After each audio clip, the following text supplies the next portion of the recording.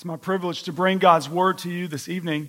We're going to be in the book of Mark, chapter 2. We're going to start at verse 23. So if you have a Bible, you can open it up and turn there, or you can follow along on the PowerPoint behind us. Thank you all for joining online, those of you who are out there. We really appreciate it, and we look forward to seeing you in person as soon as you're able. The title of this evening's sermon is Some Good News About Our Busyness.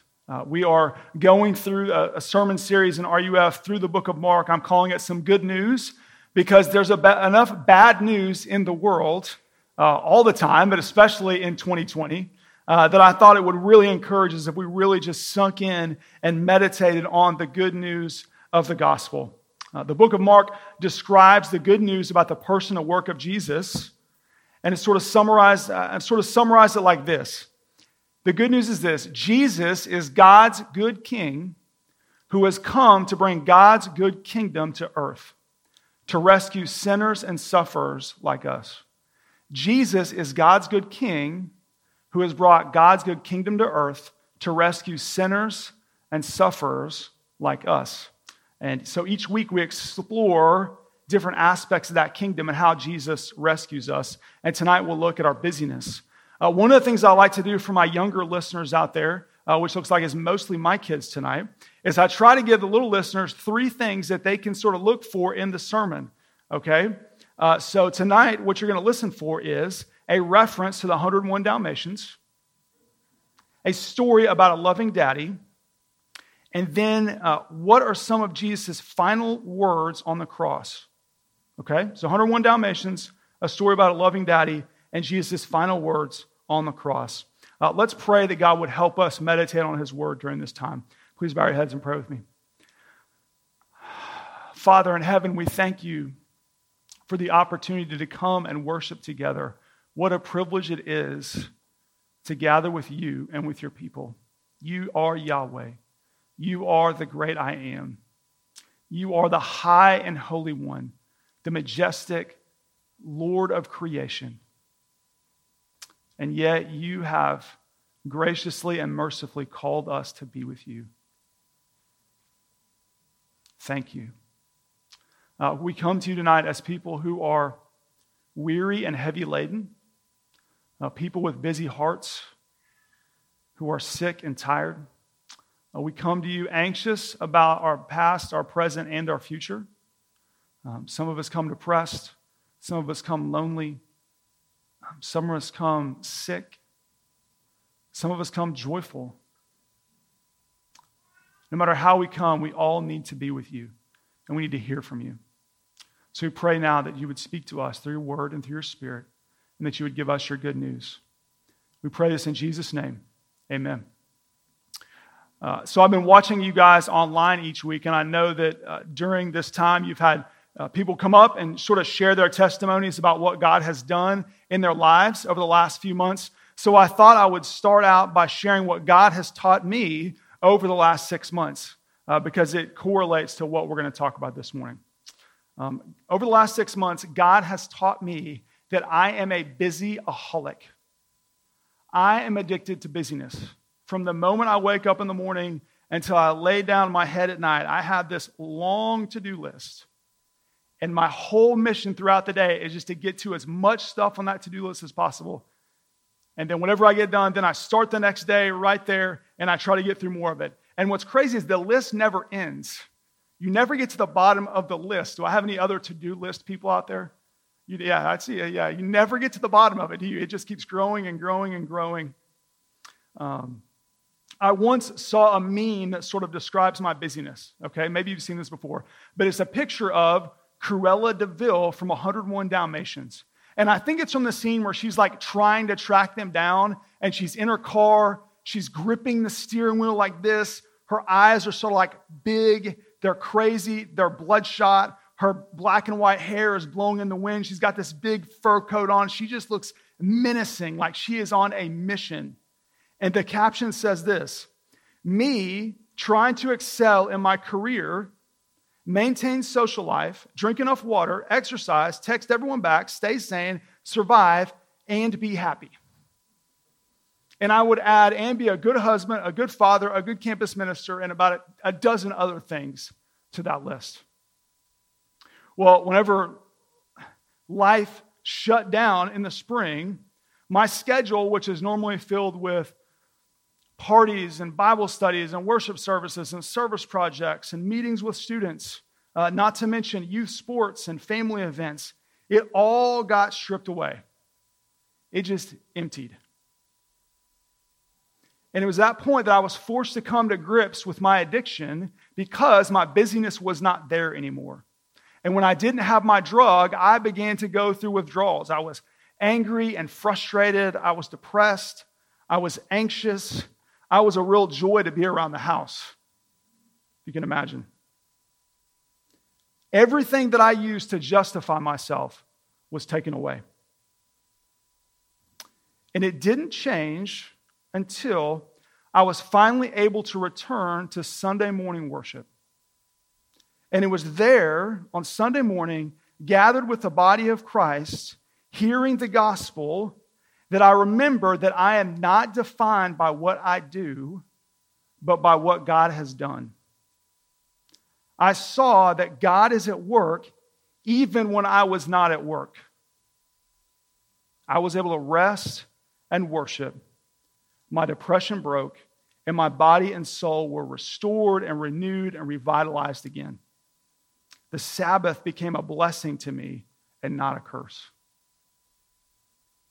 How did your soul respond to the forced rest that we've had over the last 6 months? Were you busy and anxious? Were you anxious and depressed like me? Or were you giddy and excited like my wife, who just relished the moments to be at home together as a family? Either way, I think what our hearts were telling us in that moment is that we were busy and tired. As a culture, we are all crazy busy. We fill our schedules with extra hours at work, constant social events, endless youth sports, hours and hours of social media and entertainment and everything else. And our busyness leaves us tired and frustrated, trapped, anxious, and sometimes depressed. I think it's obvious why Eugene Peterson calls busyness an illness of the spirit. It's because busyness leaves us sick. Well, this evening, as we meditate on this passage about the Sabbath, what I want you to see is that the gospel gives our busy hearts rest through the Sabbath. Through the Sabbath, we come in and we rest and we worship Jesus. And it's in those moments of resting and worshiping in Jesus that our hearts are calmed and quieted and restored. So I hope that's the good news that you hear this evening. We're going to look at three things. We're going to look at the Sabbath and the Pharisees, the Sabbath and Jesus, and the Sabbath and us. So let's start with Mark chapter 2, verse 23, with the Sabbath and the Pharisees. One Sabbath, he was going through the grain fields, and as they made their way, his disciples began to pluck heads of grain.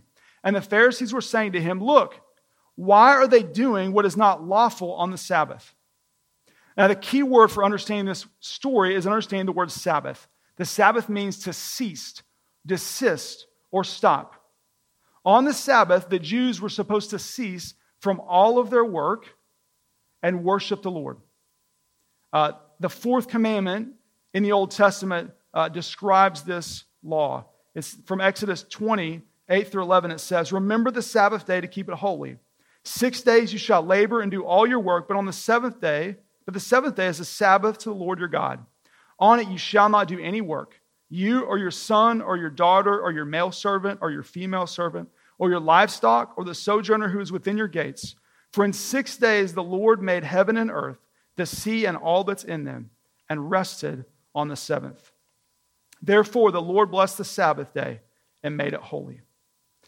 Sabbath keeping became an important mark of the Jewish culture. It separated them from other countries, from other nations. From sunset on Friday until sunset on Saturday, all work was prohibited and was strictly enforced.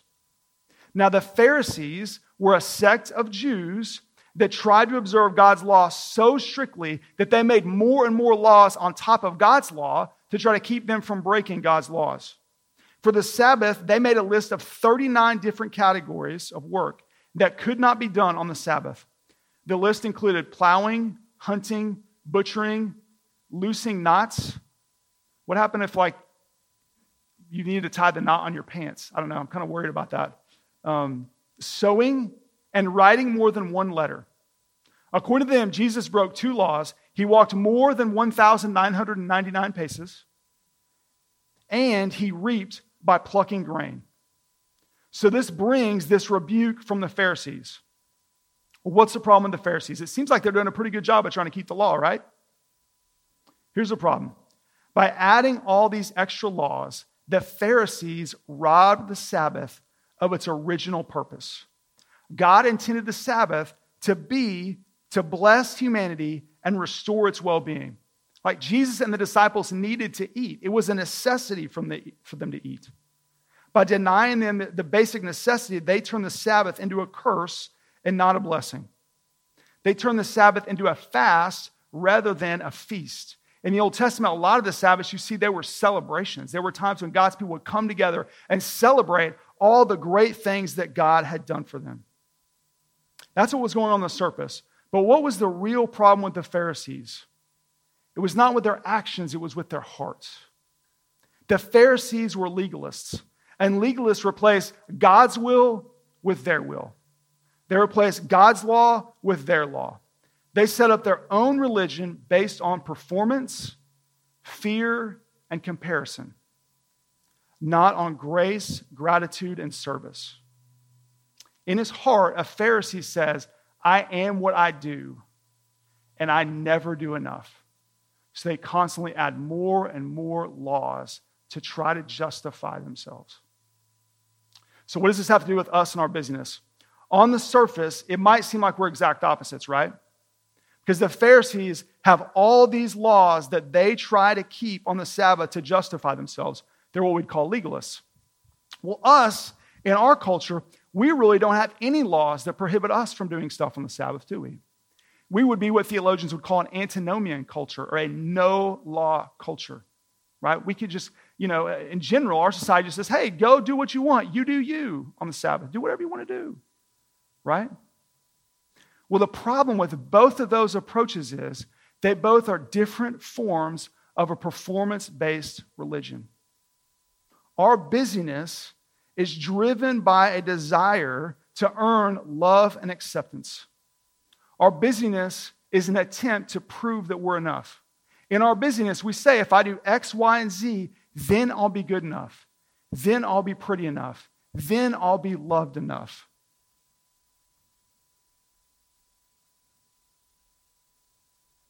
If I'm busy, then I'll be good enough. What we do becomes who we are. Like the Pharisees created their own religion around Sabbath keeping, we've created our own performance-based religion around busyness, and it's exhausting.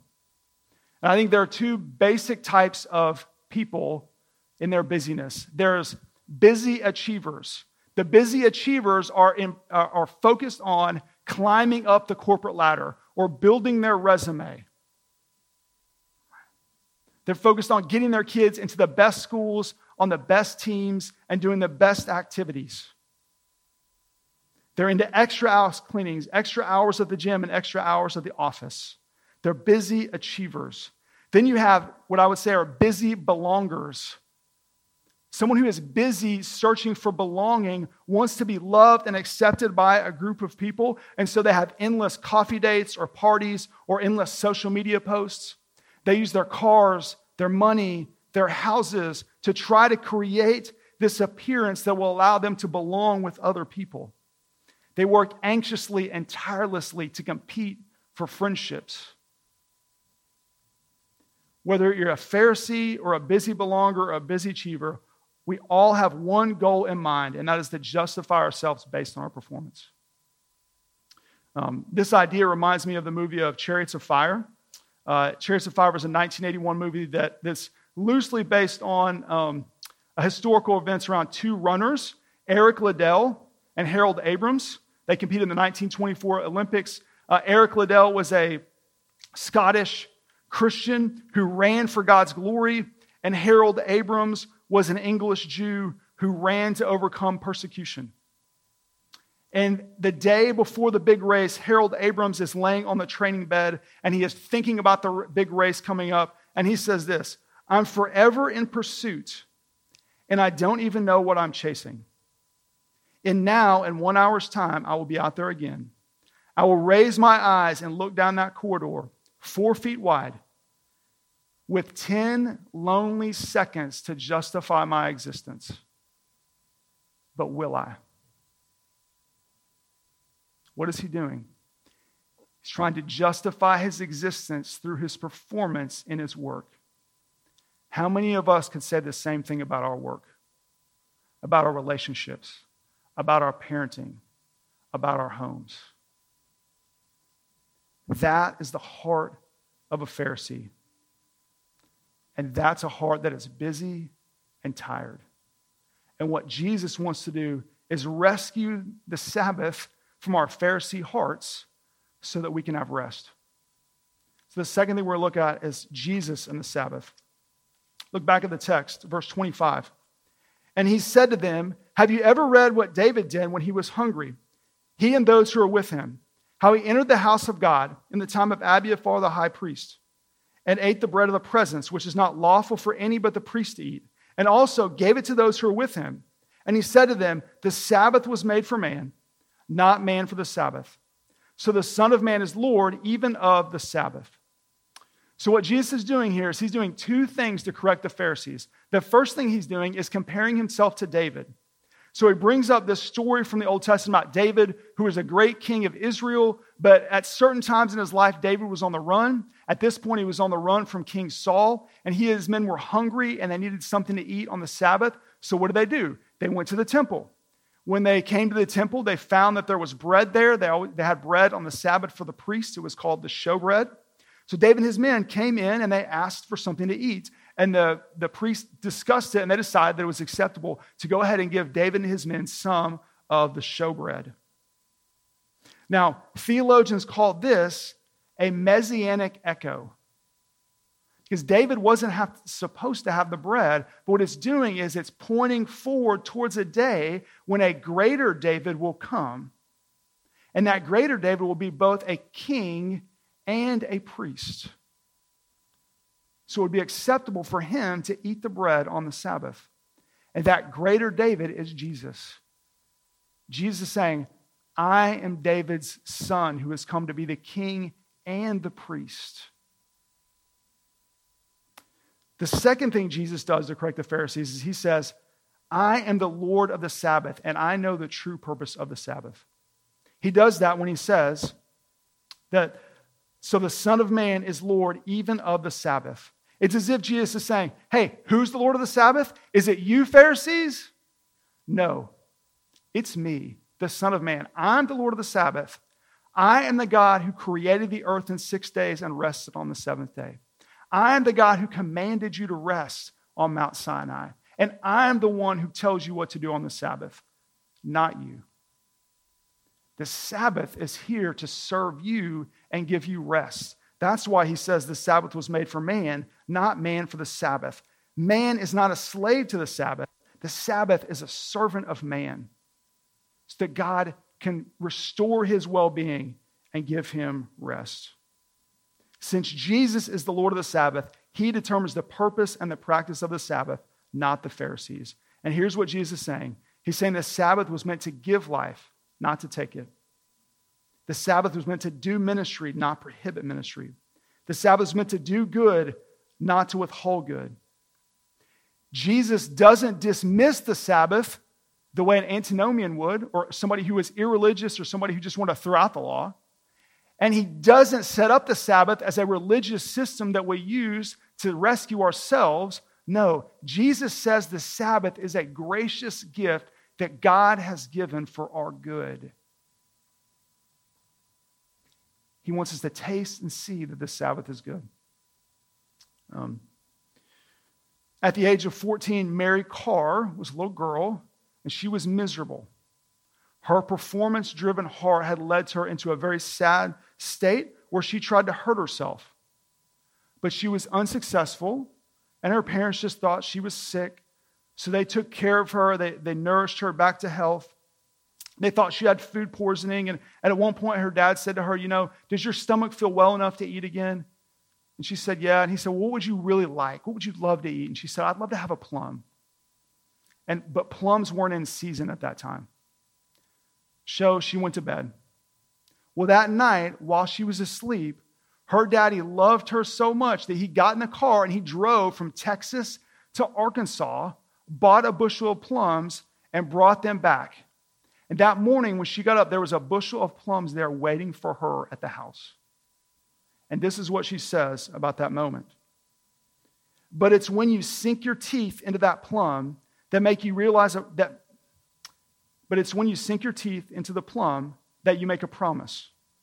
The skin is still warm from riding in the sun in Daddy's truck, and the nectar runs down your chin, and you snap out of it, or are snapped out of it. Never again do you lay a hand against yourself, not so long as there are plums to eat and somebody who cares enough to haul them to you. That's how you acquire the resolution for survival that the coming years are about to demand. You don't earn it. It's given. What did Mary Karr taste in that moment when she ate that plum? She tasted grace. She tasted the unconditional love and acceptance of her Father. That's what your Father wants you to experience on the Sabbath. He wants you to realize that you are loved and accepted and cherished, not based on what you do, but based on who you are. And you're His dearly beloved children. Jesus is trying to rescue the Sabbath so that we can experience it as a gift of grace for our busy hearts. So how do we receive it? How do we come in here as busy, pharisaical hearts and receive the rest that Jesus offers us? Let's look at the next text. Mark 3, 1 through 6, Jesus gives us a beautiful picture of how to receive it. It says, again, he entered the synagogue, and a man was there with a withered hand. And they watched Jesus to see whether he would heal him on the Sabbath so that they might accuse him. And he said to the man with the withered hand, come here. And he said to them, is it lawful on the Sabbath to do good or to do harm, to save life or to kill? But they were silent. And he looked around at them with anger, grieved at their hardness of heart, and said to the man, stretch out your hand. He stretched it out, and his hand was restored. The Pharisees went out and immediately held counsel with the Herodians against him, how to destroy him. We receive the Sabbath as a gift by coming to Jesus on the Sabbath. Now, one of the interesting things about the book of Mark is the book of Mark is a very action-oriented gospel. There's not a lot of the teachings of Jesus in the book of Mark. There's lots of fast-paced stories about what Jesus does. And when you look at the way faith is described in the book of Mark, you see that for Mark, faith is an action. And that action is coming to Jesus. Now, we know, based on the whole Bible, that there's certainly a content to our faith, and there's certainly a feeling of faith. But what Mark wants you to see is that those who have true faith in Jesus come to him. And I want you to just see the beauty in this passage, that Jesus sees a man whose hand is withered on the Sabbath, and what does he say to him? He says, come to him. He says, come here. And he comes here. And what does he do when he comes? He restores him. On the Sabbath, God invites us, weary, sick, and sore sinners, to come to him so that he can restore us. So we come to Jesus. Now, we can certainly come to Jesus every day through our own private prayer and worship and fellowship. But God still calls us to set aside one day in 7 to stop working, to gather with the body of Christ, and to rest and worship Jesus. During the Old Testament times, that day was on Saturday. But since the resurrection, most Christians have celebrated the Sabbath on Sunday because that's the day that Jesus rose from the grave. So on that day, we gather with the body of Christ to worship Jesus, to rest, to do works of mercy and necessity and works of goodness, and to celebrate that our Heavenly Father loves us and He wants to restore us. He doesn't want us to be busy, anxious, depressed, weary people. He wants to restore our souls the way Jesus restored that man's hand. So through the Sabbath, God gives us one day in 7 to stop trying to work out our own salvation and come and rest in Jesus for our salvation. When we rest and worship on the Sabbath, we proclaim that the Lord is God and not our work.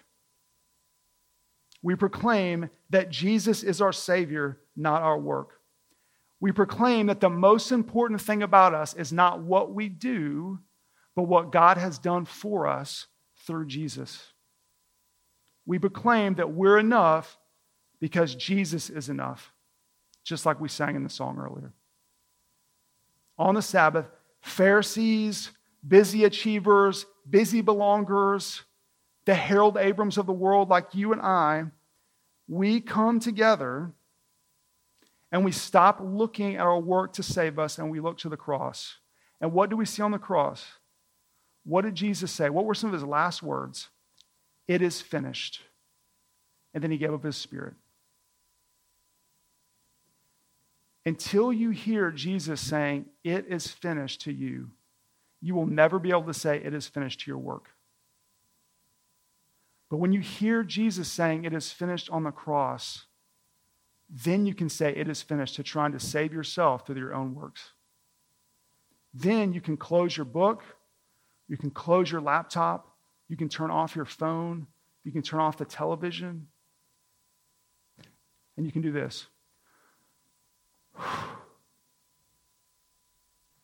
The action of faith is coming to Jesus. The posture of faith is taking a deep breath and resting.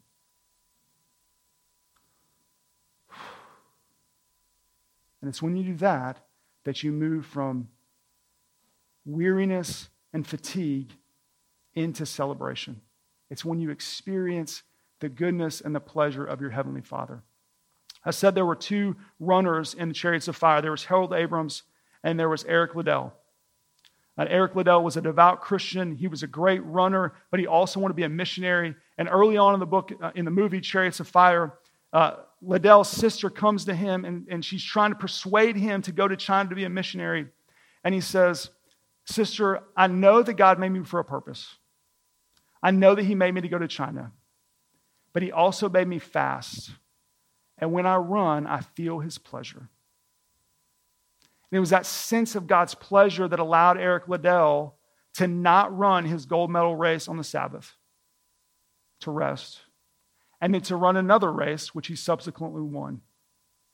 But it wasn't about the winning. It was about experiencing the pleasure of his Heavenly Father. As we rest and worship Jesus on the Sabbath, we experience the pleasure of our Heavenly Father. And then the rest of the week we can work, not to earn our salvation, but because our Heavenly Father loves to see us work. That's the good news of the gospel. That's the invitation for busy hearts like ours.